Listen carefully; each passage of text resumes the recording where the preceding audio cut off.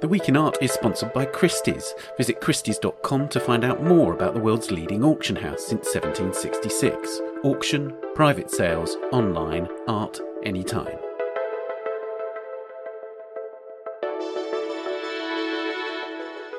Hello and welcome to The Week in Art. I'm Ben Luke. This week, the artist Grayson Perry has a new exhibition and documentary series about the United States.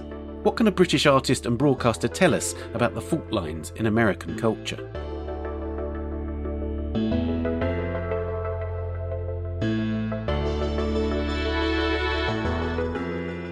As well as Louisa Buck's interview with Grayson Perry in London, we have my conversation with Rob Storr, the author of a huge new book about the painter Philip Guston.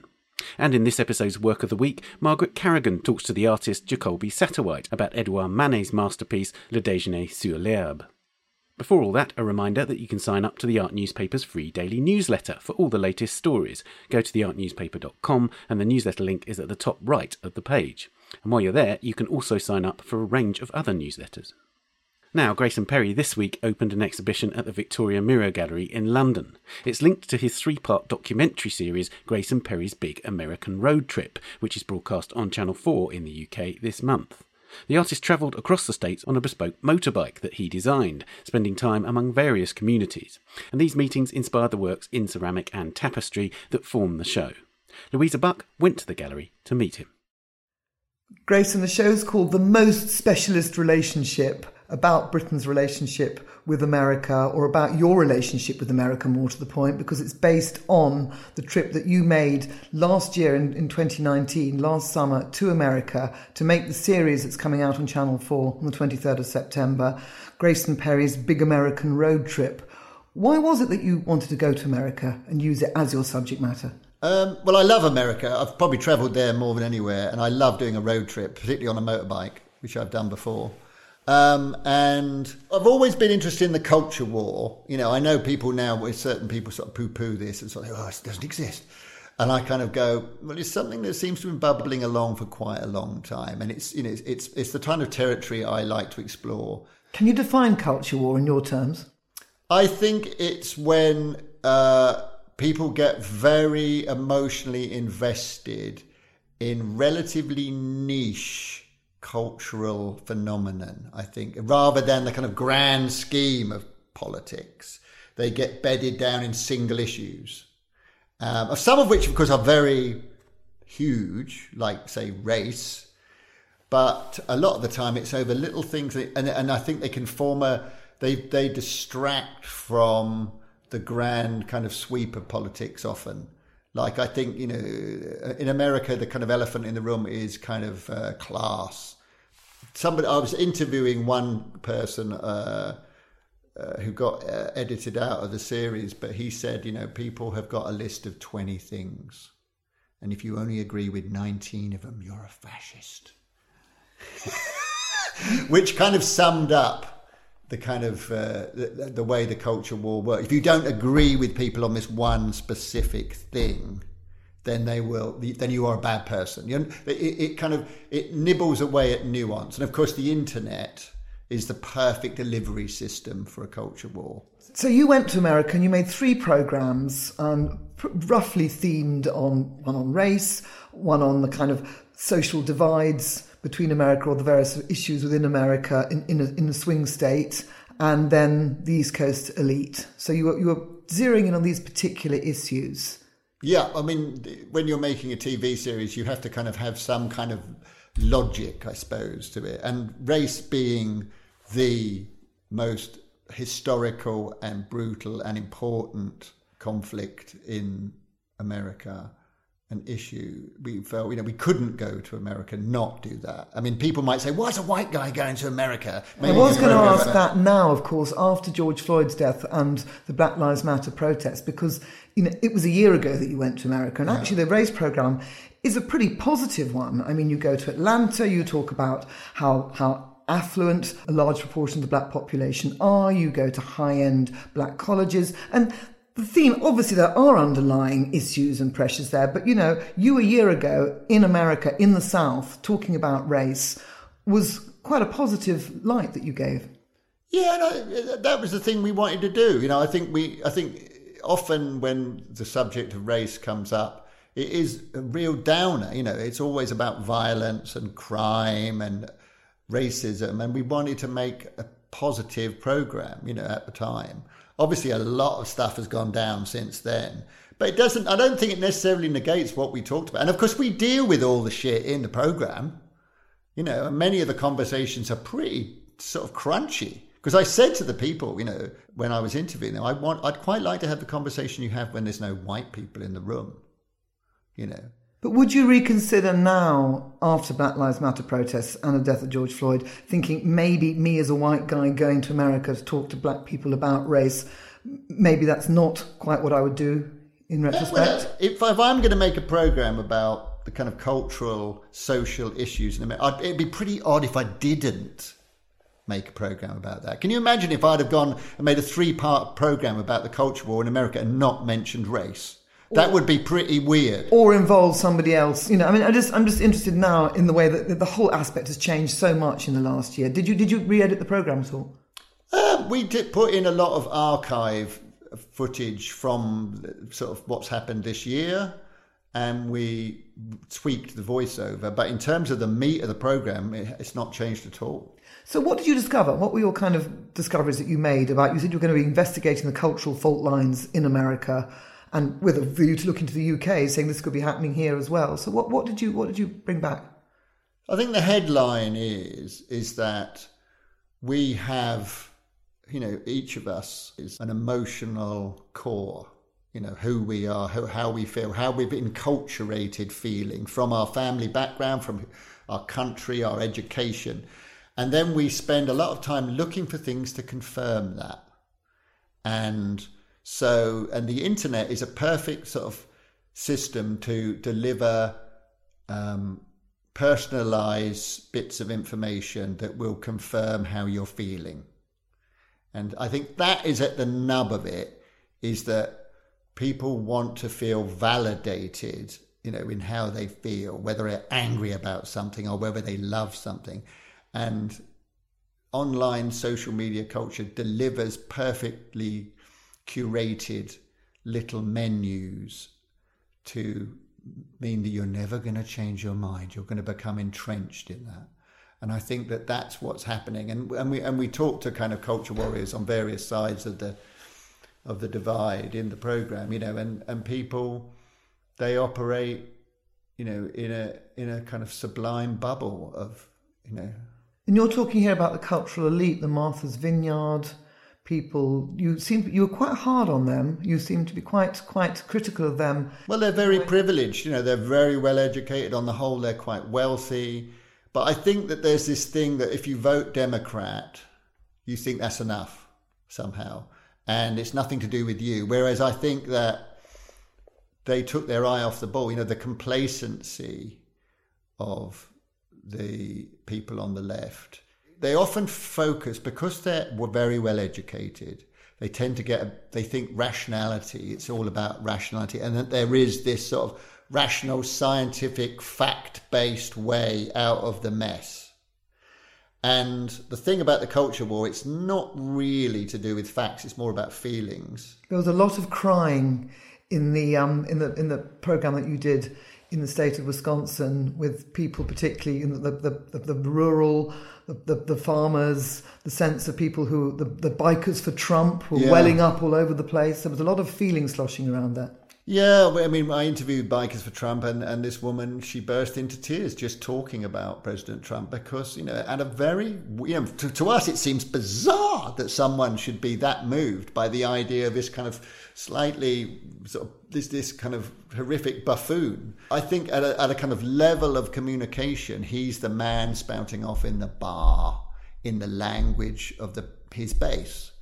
And what he says is irrelevant. It's how he says it. And this is what the left doesn't understand. I don't think they don't intuit it very well. They don't understand how to talk to the electorate. They know what they want to say, and it all sounds great.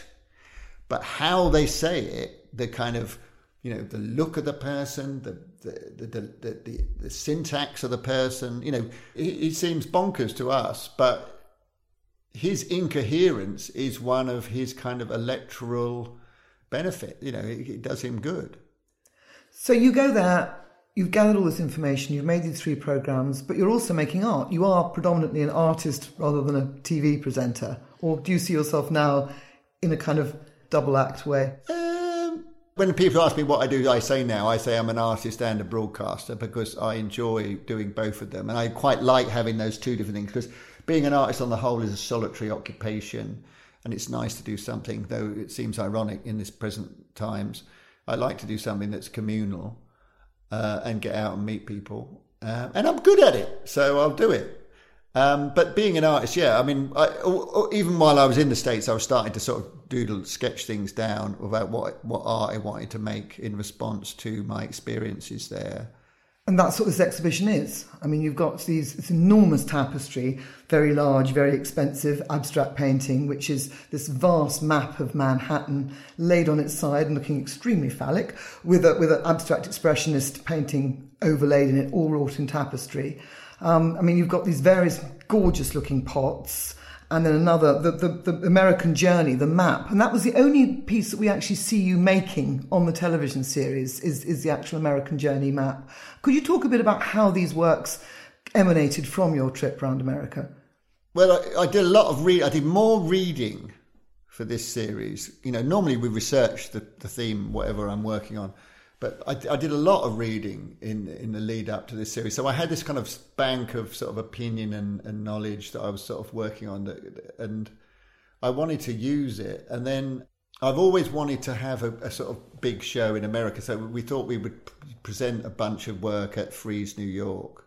But then that got cancelled. And so I had this group of works all about America. And so this show happened, and and it's coinciding with the broadcast of the TV series, so it's worked out quite well. And you do tease out themes. I mean, you've got the warhead pot with the Trump figure coming out of the sea, and these sort of missile shapes, which actually are the silhouettes of the Brooks slave ships. So you've got this kind of Trump race pot. You've got the liberal elite pot with slogans. I mean, they do have a political bent to them, as do all your works, albeit from an oblique angle. Yeah, I think my sort of modus operandi, principally is I want to make artworks that I like the look of. I want to make something that is covetable. The tapestry, it might be quite a sort of stinging rebuke of a certain section of the metropolitan elite. But, in the end, it's like, oh, that's a nice bit of fabric to put on the wall. And the same with the pots, because I think that that operates in an interesting way for me, in that, A, it makes it more covetable and therefore people will want to buy it and put it up in their houses or whatever. And B, it sort of suggests that for a lot of creative people, the political content is decorative. Mm. And that is, for me, that's quite an edgy statement, that idea. Like the pot I made called Pale Virtue is about that idea, very directly, that, it's part now, you've got so many artists now that call themselves activist artists. It's a style, like abstraction was a style. To be activist is now a style of art you do. And it's that edginess that is the kind of aesthetic that, and you may well feel strongly about the issues that you're making the art about. But if you were to define a lot of the work that's being made at this point in the 21st century, it's activism. But aren't you an activist to a certain extent? You're going on television, you're talking about, at the end of your programmes, you're saying, we need to have more empathy, you're saying, in the culture divide. With the race one, you're saying we need to have more conversations. You're being very genial about it, but you're still making political points, and I think wanting to change things. Yeah, but of course I am. I have opinions about these things. I might call if you were to ask me where I was politically these days, I think, well, what's the most mischievous thing I could be? Probably a radical centrist. It's that idea, because we live in such polarized, simplistic terms sometimes. It's, but yeah, I am. I suppose I am an activist. I was going to call one of my stage shows Middlebrow Activist. Because you've said, I think in the press in the past, you said, don't do useless art that no one wants to see. Don't be an activist. Go join Extinction Rebellion. Go sign up to an activist group. But in a way, art can do things that activism but can't do. Make it nice, Don't make it some sort of clod-hopping installation that no one, that's going to end up in a storeroom at the back room of Tate forever. So in a way, beauty is your weapon. I mean, the most gorgeous pot that you make in this show is the one that has the American flag made up of weapons, missiles, logos. It's of all the kind of horrible underbelly of America that makes up the Stars and Stripes, but it's the most gorgeous pot. I set out to make, using the template of Oriental ceramics, I set out to make an exquisite object, And so that one is called Persian, Korean and Japanese influences. And I wanted to do a pot that, was highly crafted and very, very kind of, at first glance, you think, oh, that's a really lovely thing. And then, the kind of symbolism of it is relatively dark. And but that's how I've operated from day one, but it's just now I have the skills and maybe a bit more subtlety to do it better.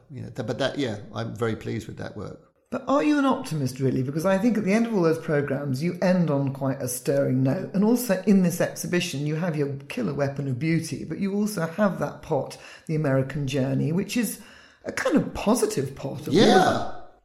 Totally. I mean, if I think of the cultural influences on me, particularly with music, for instance, I love country music and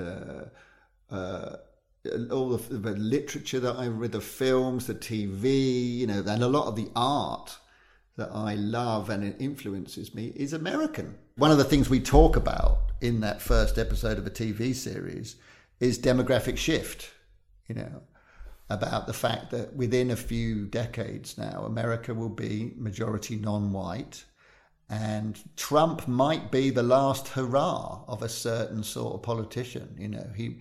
He's the kind of death throes of right-wing nationalist white supremacy or whatever. So I do feel, demographic shifts will do a job, hopefully, and make America truly the melting pot that it is. So you see this show in a way as a celebration as much as a critique of America. I love America, but I do. There's a plate on my rack of plates that's called "I Love USA, I Hate USA." Because very early on, I remember me and my wife, we did a big motorcycle tour in '91 across the States for 2.5 months, and I just sort of remember thinking then, we were sitting in some cafe, and I said, "Oh, I really do with a beer," and the woman said, "Oh, I'm afraid this is a dry county or something," and I went, "Oh, America. You're either teetotal or a drunk. There's nothing in between." And it kind of summed up my feelings about the USA as a land of extremes, extreme crassness, but extreme beauty as well.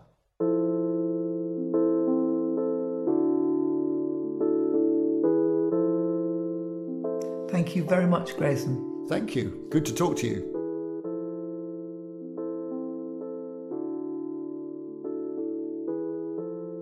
Grayson Perry, The Most Specialist Relationship, is at Victoria Miro in Wharf Road, London, until the 31st of October.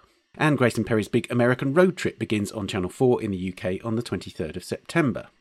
I talked to Rob Storr about Philip Guston in a minute, but first, here are a few of the top stories on the Art Newspaper's website this week.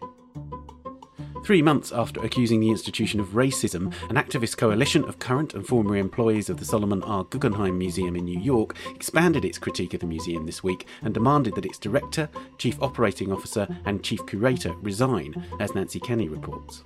In a statement addressed to the museum's board of trustees and staff, the group, called A Better Guggenheim, said that Richard Armstrong, Elizabeth Dougal and Nancy Spector should be removed if they do not step down.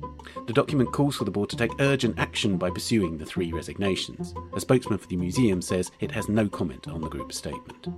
Meanwhile, Margaret Carrigan reports that employees of notable US and UK galleries are anonymously airing experiences of racism, harassment and discrimination through a submissions-based Instagram account called Cancel Art Galleries. The page has published dozens of accounts of alleged abuses of power in the art trade since it was started in July, amid similar calls by accounts like A Better Guggenheim. And finally, after doggedly continuing with plans while the majority of other art fairs have been cancelled this year, the organisers of the FIAC Fair in Paris have finally conceded that the 47th edition of the Modern and Contemporary Art Fair will not go ahead in the French capital's Grand Palais next month. Annie Shaw reports that the announcement comes as coronavirus cases rise in France and new travel restrictions are imposed across Europe, including from Belgium to Paris. You can read all these stories and much more at theartnewspaper.com or on our app for iOS, which you can get from the App Store.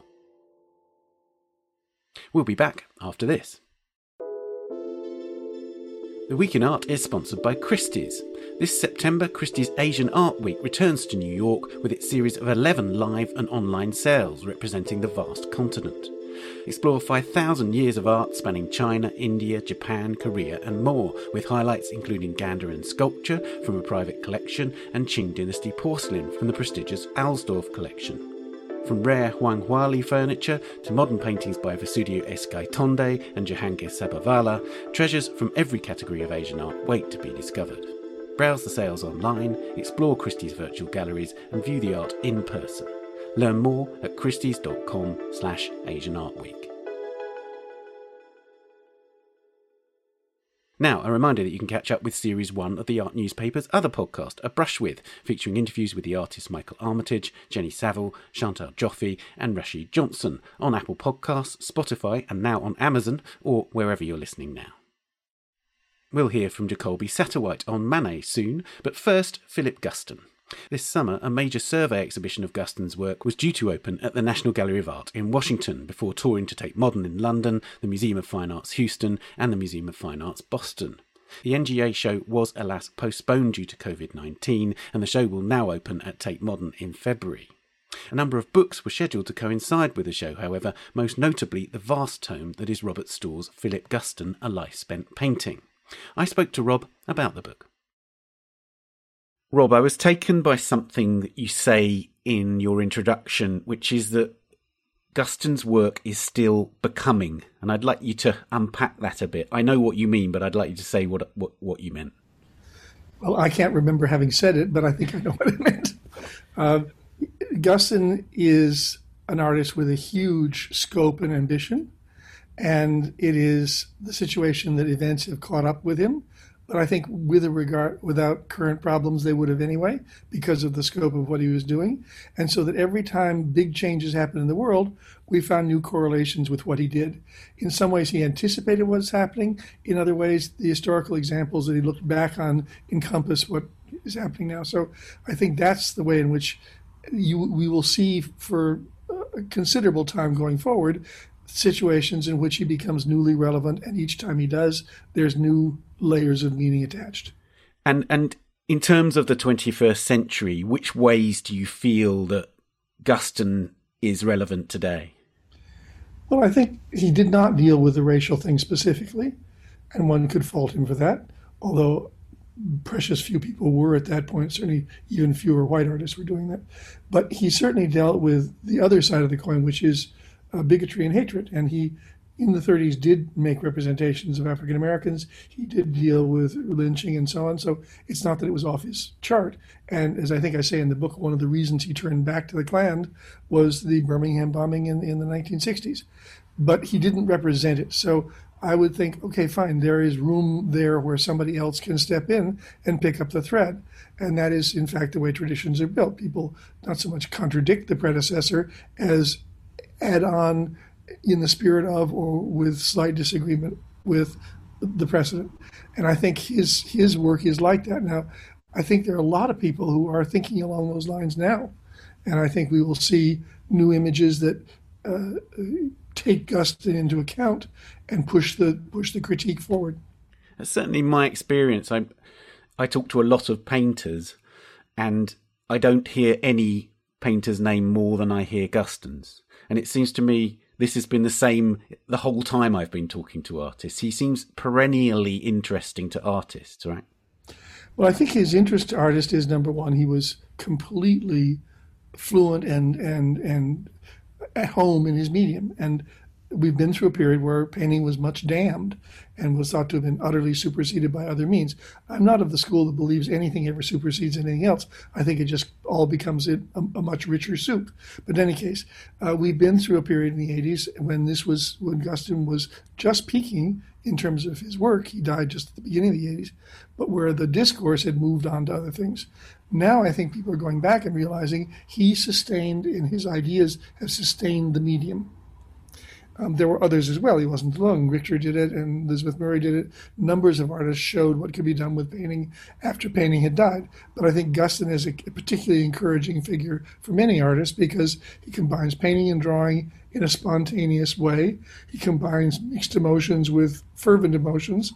One of the great things I think about your book is it's massive. And I love the fact that there are massive images, because apart from anything else, in all the phases of Guston's work, there is so much incident in these works. And whether that's in the very early works where he's profoundly influenced by the Mexican muralists, or whether it's in the abstract works or the later works, it seems to me that there is so much energy and commitment to making each canvas so vital. and that's one thing that really comes through when you see the images reproduced large, right?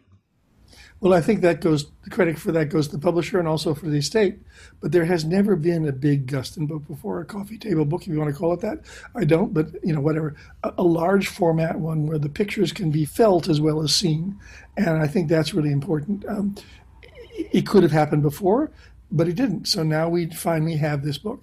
It happened for de Kooning. It happened for virtually every other member of his generation, but it didn't happen before. So now we have it. And I think it makes a real difference because Guston is a physical painter. And if you see a large physical thing in a small, flat physical thing, it just doesn't have the same effect. Let's talk a bit about what you're able to do with this number of pages and, in given this space to do this in-depth an investigation of his work. The thing that struck me most reading the book is how much you were able to talk about the early work, because it's the littlest known part of his career. Can you talk us through those early years and the influence of the Mexican muralists, for instance? Okay, well, the Mexican muralist influenced pretty much every major painter in America in the 1930s to a greater or lesser extent. Another figure in that background would also be Fernand Léger, who was a muralist. But the idea of muralism was attached principally to the Mexicans, and the fact that Orozco and Siqueiros and Rivera all came to this country and that artists could meet them had an immense effect, because it also showed that ambitious art was possible in the Americas, which many American artists did not know. What they saw was European art in small formats. They saw their own regional painting, and that was it. So Guston was encouraged to think big by the Mexicans, as were many of his peers. And his particular peer, Jackson Pollock, who was his high school classmate, learned from the Mexicans, but never did a mural, ever. He did one painting called Mural for Peggy Guggenheim, but it was for her apartment, and it could only be as big as her ceilings. Whereas Guston painted big, big paintings and thought in those pictorial terms. And though in the book there's reproductions of those works that were actually destroyed by Klansmen, right? So tell us about that story. Well, he painted a portable mural in Los Angeles in the 1930s, and some kind of goon squad mixing, right-wingers of other stripes and the Klans came and destroyed the paintings. They were on panels, and they were destroyed. But one of the things that we have to think about Donald Trump is he's the continuation of a long strain of nativist and racist violence in this country, a very long strain. He's not unheard of. So we need to realize, one, how reactionary he is. He would like to take things back not only to the 1930s, but to the 1830s and beyond. So that's part of it. But the other part of it is that, artistically speaking, American art had not come of age in the 1930s when Guston began, nor when Pollock began, nor when any of the artists of the Abstract Expressionist group began. And so it was a huge leap forward for them. There's a tendency in Europe, and in Britain particularly, to look at that period as the point at which America lost its senses of proportion and began to sort of be belligerently, pushing itself onto other people. But the truth of the matter, it was a country that had never felt pride in its own artistic traditions, and finally had a reason to. And also they had this precedent of the Mexicans, which was not from the United States, but from another country, it was the United States of Mexico, but not the United States of America, to really challenge the old masters where the old masters had practiced their trade, which was on the walls. So all of this was a very positive development. And in a way, it is a shame that it did not continue. I mean, that we do not have a mural tradition today. That's interesting, isn't it? One of the things that it's clear from looking at those images of the murals that he made, the works he made at that time, is incredible facility. He was incredibly gifted, and clearly from a very young age. I mean, the works, that incredible mother and child work he made when he was just 17, I think, shows incredible accomplishment. So, talk us through that a bit. To what extent was he a prodigy, and to what extent, in a way, was he working against his prodigious nature all the way through his life? I think he was definitely gifted. But remember, where he practiced his craft first was in copying comic strips. He sat in the little closet in his family house, his apartment, whatever it was, hiding out with comic books and then meticulously copying. But he was copying Crazy Cat. And George Herriman was one of the great draftsmen of the 20th century. So if you're going to copy anybody, it's just as well that you copy him as that you copy Picasso, who actually also was a Herriman fan. So this is the point where the strands of his seemingly divergent nature actually knit together for the first time. He then had Lorcer Feidelston, who was a Los Angeles painter who instructed him, and Feidelston was a very conservative magic realist. But his conservatism actually was cosmopolitan, not narrowly American, and he taught Guston how to do that very fine line and how to build hatching and so on and so forth. But any artist coming into their own does so in phases and stages and overlaps and so on. That's where the blend happens, and the blend is unique when it happens in a way that had not happened before. So where does the sort of join happen between those early experiments and his adoption of abstract language? What's the significant moment in that? Well, the abstract language is the rupture point. That's the point at which he lets go of all of his draftsmanship. And it's obviously morphs, but he lets go of all of his traditional craft and lets things happen, and releases his control of the line, lets the line meander.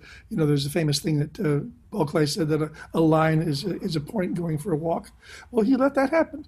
And so that moment, which is late 1940s, early 1950s, is the really biggest break in his life. It's not later on when he picks up the Klan images again. It's in the beginning of his abstract career, which is why I tried to give his abstract career more attention than is often given in books about Guston, because people talk about the paintings that were sort of prime abstract expressionist moment paintings and then let the rest of them float. And I think they do float in a most wondrous way, but I don't think they should be allowed to float art historically. Right. Yeah. So tell us about that, because yes, you're right. There's and actually in Hilton Kramer's famous aggressive review about the figurative paintings much later, he talks about how esteemed Guston is among the abstract painters, right? So there was a lot of esteem even then amongst painters and others for the elegance of Guston's abstractions. But actually, his abstractions are little understood in some ways. There's a very particular body of work that isn't really very well known, right? Okay, well, there are the late abstractions, which are some of them very heavy and oppressive in atmosphere. There are the early ones, which are sort of skittily and Mondrian influenced. But the term elegance applied to Guston was often a way of actually kind of brushing him off.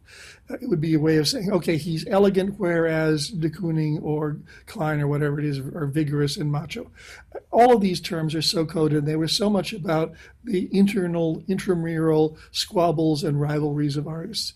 And Kramer was just an idiot. I mean, I knew him, and he was an idiot. He was an idiot not because he didn't have a brain, but because he was so much prejudiced by his political views and by certain aesthetic views that he just couldn't see plainly or talk plainly about the things that were right in front of him. So, I'm not going to worry about him. He's dead. But the point is that what he voiced at that moment was a generational sense of betrayal that I think many people felt when Guston moved from his so-called elegance to his later work. I think he's the same painter throughout.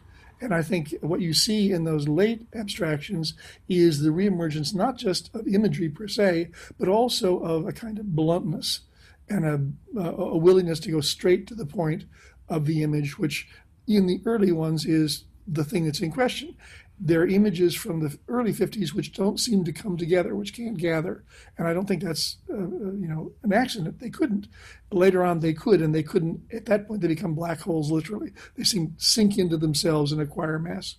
How neat is it that we have this phrase from Guston about how he says he's, that famous phrase, what kind of man am I, sitting at home, reading magazines, going into a frustrated fury about everything, and then going into my studio to adjust a red to a blue?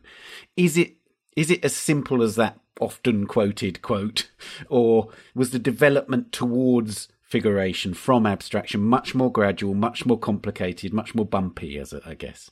It was much more bumpy, but the turning points are like that. Suddenly something that's been happening for a long time crystallizes. May I say that I, as a painter who will go upstairs after this interview and try to adjust a red to a blue, feel much the same way under present circumstances. And the fact of the matter is that some artists who were doing that in the 50s continued to adjust a red to a blue, and only Guston broke out. But if you want to look at Guston's own evolution, during the 50s he was making cartoons of his friends, which are virtually unknown, and not all of which still exist. He was making drawings and letters all the time to people.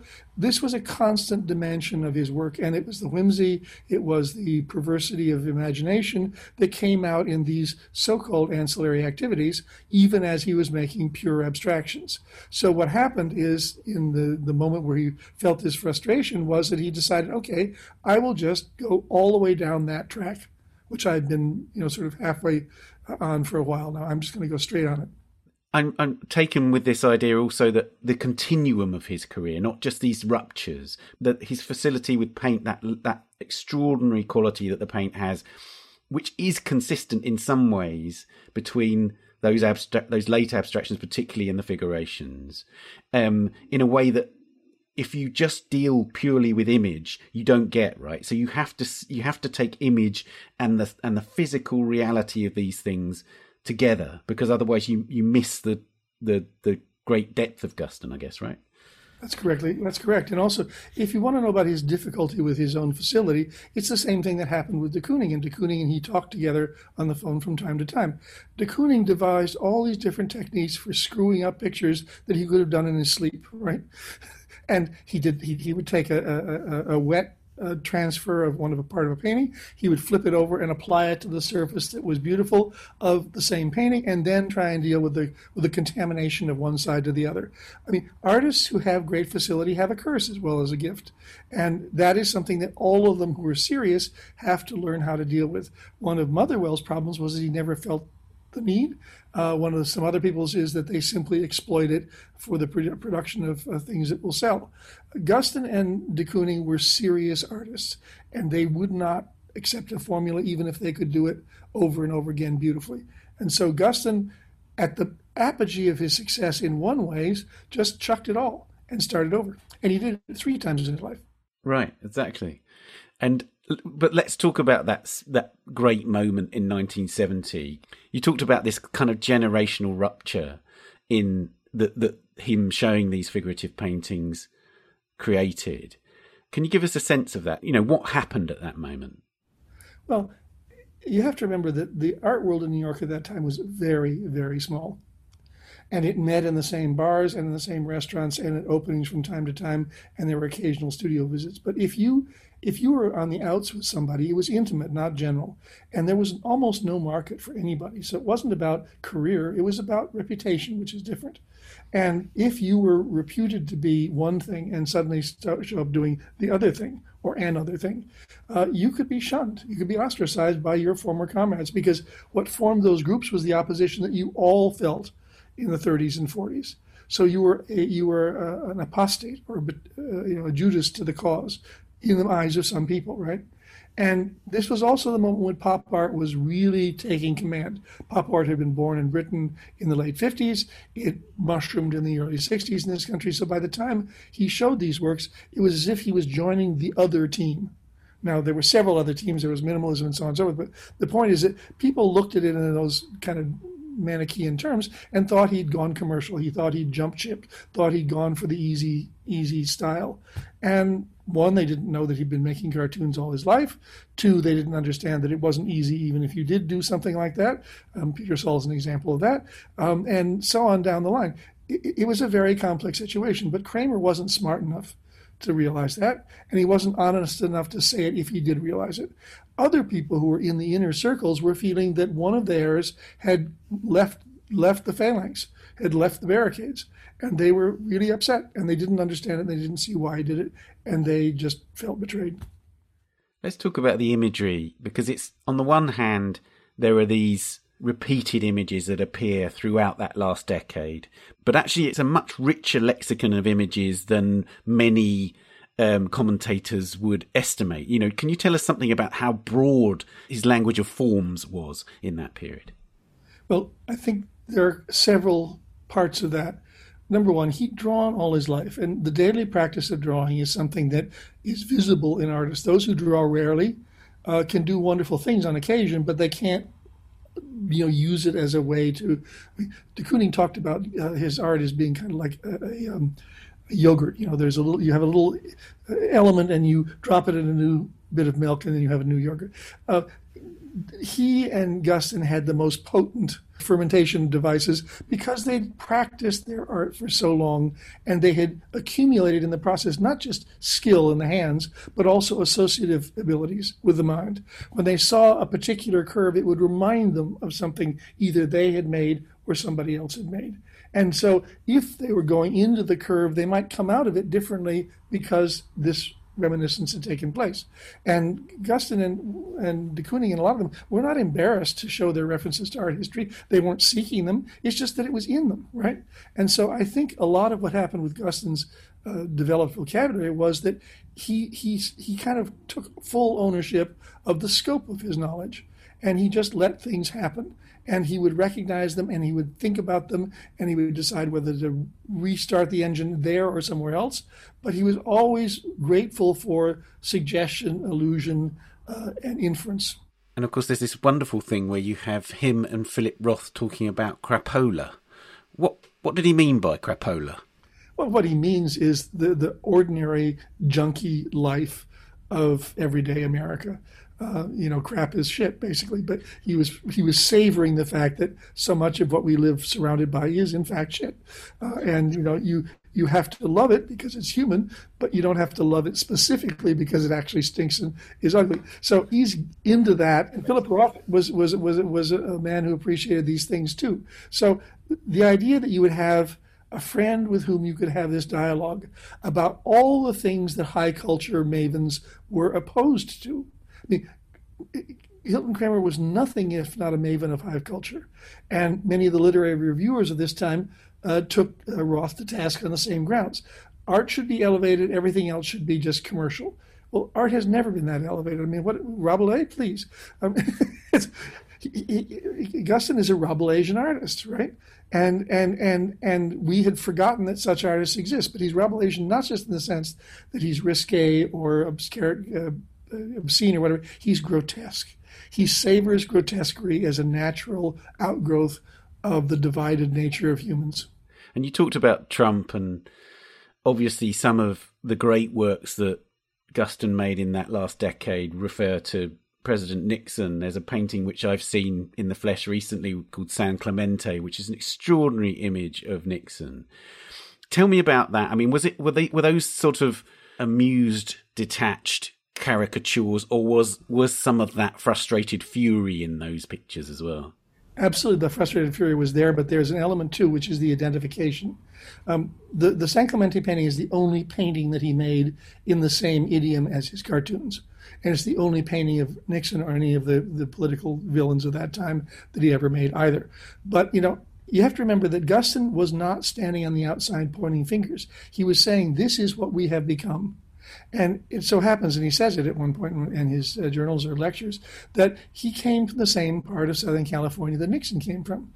And he was roughly of an age with Nixon. So he identified with him, not in the sense of, accepting what he thought or did, but rather in the sense of realizing that he too was the product of a small reality in the corner of America, looking at the wider world and struggling with all of the sense of alienation that goes with that. So he didn't just despise Nixon, he knew him. Right, that's really interesting.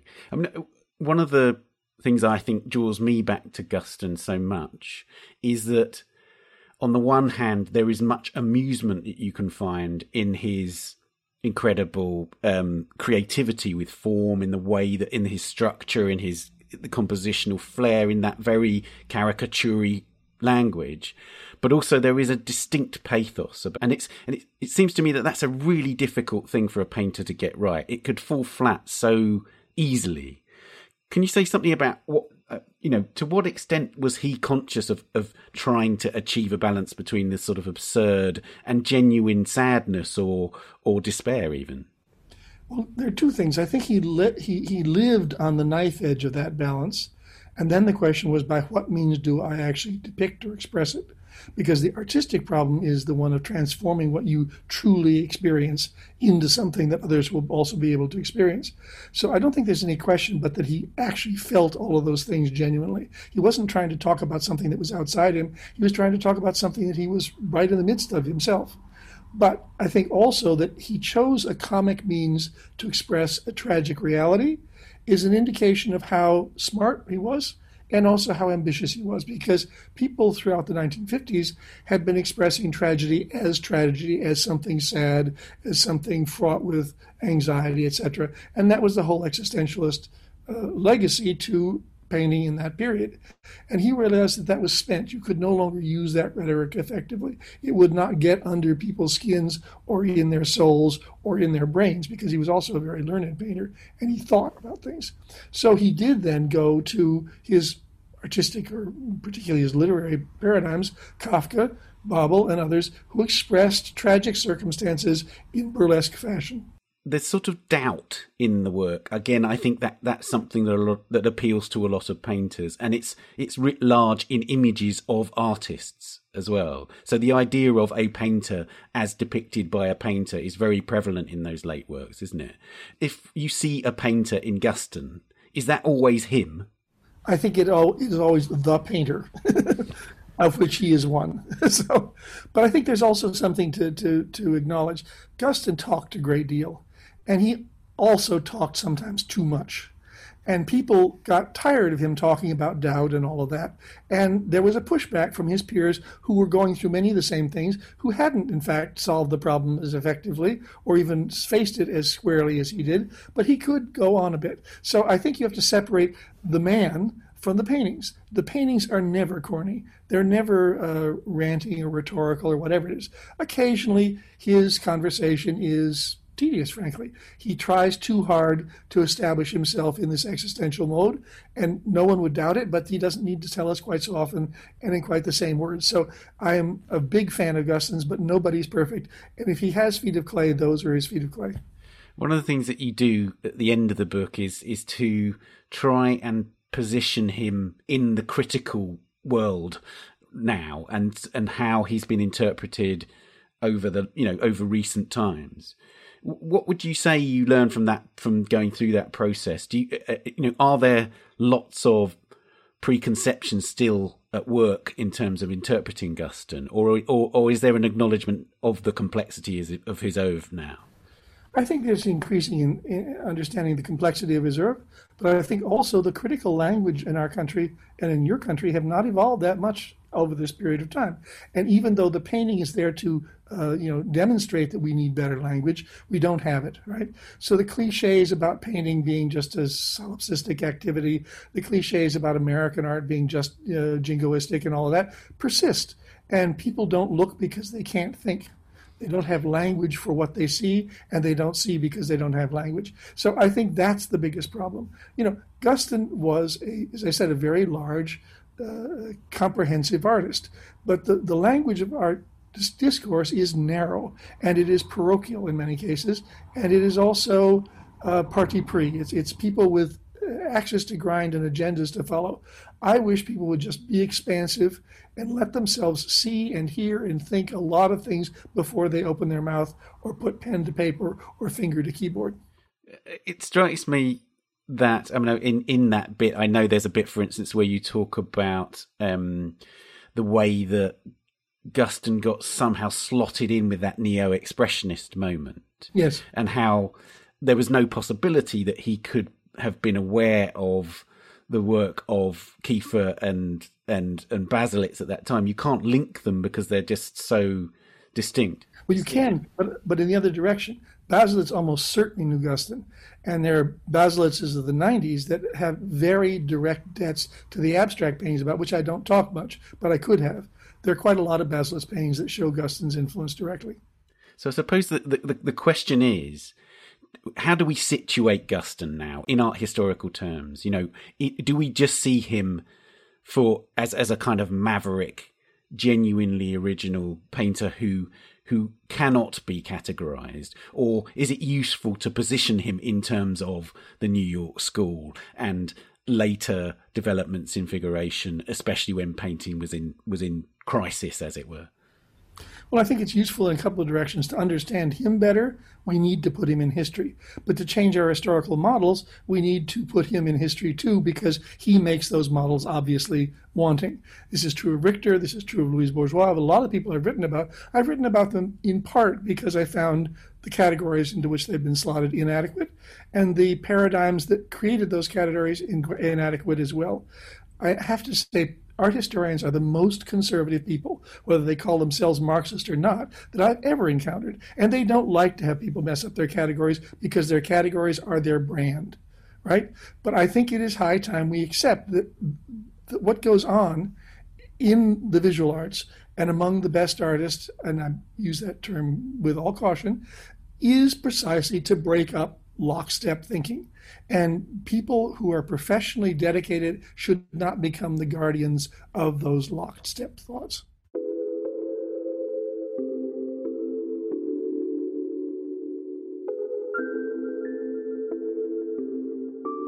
Well, Rob, it's been a pleasure talking about Guston. Thank you so much for joining us. Thank you.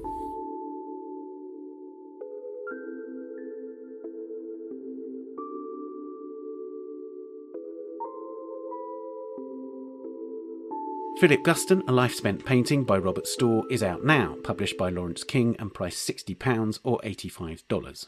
And it was Book of the Month in the Art Newspaper's Book Club. You can find a review by Kenneth Baker, along with an exclusive extract at theartnewspaper.com. Look for the Book Club landing page. And the exhibition Philip Guston Now begins at Tate Modern in February 2021. And finally, it's time for the Work of the Week. The artist Jacolby Satterwhite, who has a show opening in New York next week, has chosen Edouard Manet's unforgettable Le Déjeuner sur l'herbe. You can see an image of the work at theartnewspaper.com, click on the podcast link and look for this episode. So, Jacolby, you've chosen Manet's iconic Luncheon on the Grass, which hangs in Paris's Musée d'Orsay. And this is a classic. It's the bread and butter of an introduction to modernism for many Art History 101 courses. When was the first time you encountered this work, whether that be in a book or in a media, like on TV or something? And is that moment separate or different from the first time you encountered it in person? Oh, well, so I've never encountered it in person. It's been force-fed to me throughout my entire life, studying art since I was, 13. It's always been something I've revisited conceptually because it's kind of like you said, it's sort of a banal staple art object that introduces people to the concept of modernism and the pursuit of truth through depicting the middle class or the bourgeoisie, or the it was something about depicting the common folk on a large scale and not depicting a secular entity. And the reason why I thought it would be great to talk about it today was because that painting and Courbet's Burial of Ornan, which was another controversial painting for the same reason, and it was also considered a painting that ushered in modernism, it's because, in 2020, I don't think in human history, in our collective human history, have we ever encountered such a drastic paradigm shift collectively, a destabilization of certainty, a shift in our priorities. I definitely feel like my outlook has completely been turned inside out, even my intention.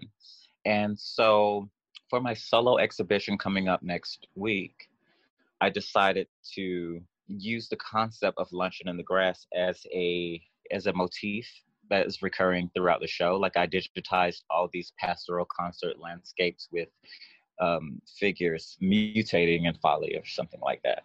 I personally feel like it was appropriate to reintroduce that painting to my new work as a concept for me to use as something to, leap from, because in the painting it was controversial because Manet chose to depict a female nude who was not a divine angel or forest nymph, or, it was kind of like something about the banality of it all that was really, really shocking for people.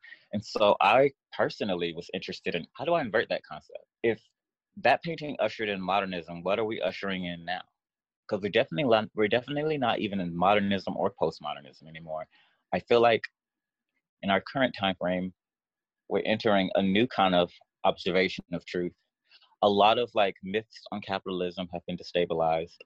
A lot like the curtain has been pulled back, and we're kind of just trying to readjust and reassimilate to this new way of living. Everything you've just said brings up something that when you said that this work was what you wanted to talk about, I actually got really excited, because the most often trod story, as you've already kind of touched on, about this particular work from Manet is, from an art historical standpoint, is that, the artist was having a bit of fun with the viewer and the market and the weight of history in general, just by introducing these really uncategorizable nude figures in a very quotidian scene, and in a slightly realistic way, and all while poking a little bit of fun at social mores and the legitimacy of sight and vision and what we know to be true. And so I think, as you've kind of said in that way, it really does speak to our fake news kind of era now. Yeah, because confusion has been weaponized. Like, if modernism was about truth, we're in this era of like chaos, confusion, and division. And that has been weaponized by the elite in a way to kind of keep them autonomous. But we're living in a time where like everything we thought we were pursuing, or we're pursuing something else, like this confusion spectrum. I understand. So I'm curious to hear more about what you took away from the painting itself. Were there specific parts or details in the painting that you kind of iterated on for the work in your upcoming show, and can you describe some of that?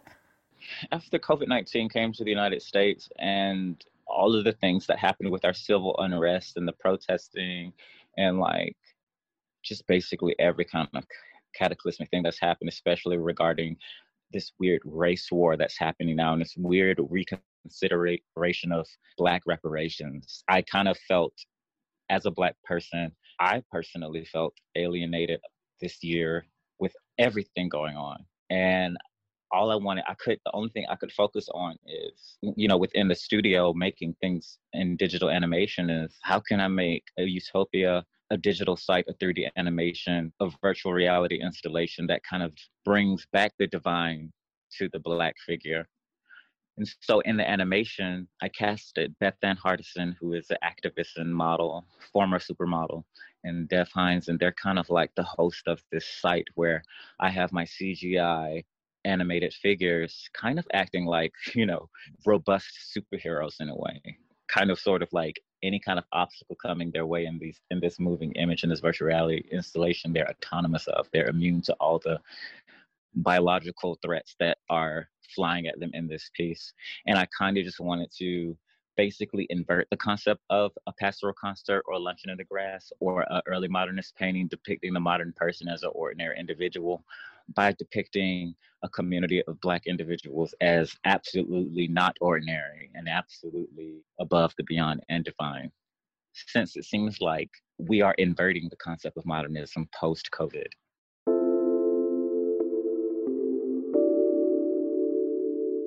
Thank you so much for taking the time to discuss this work with us, and best of luck with your new work as well. All right, thank you very much.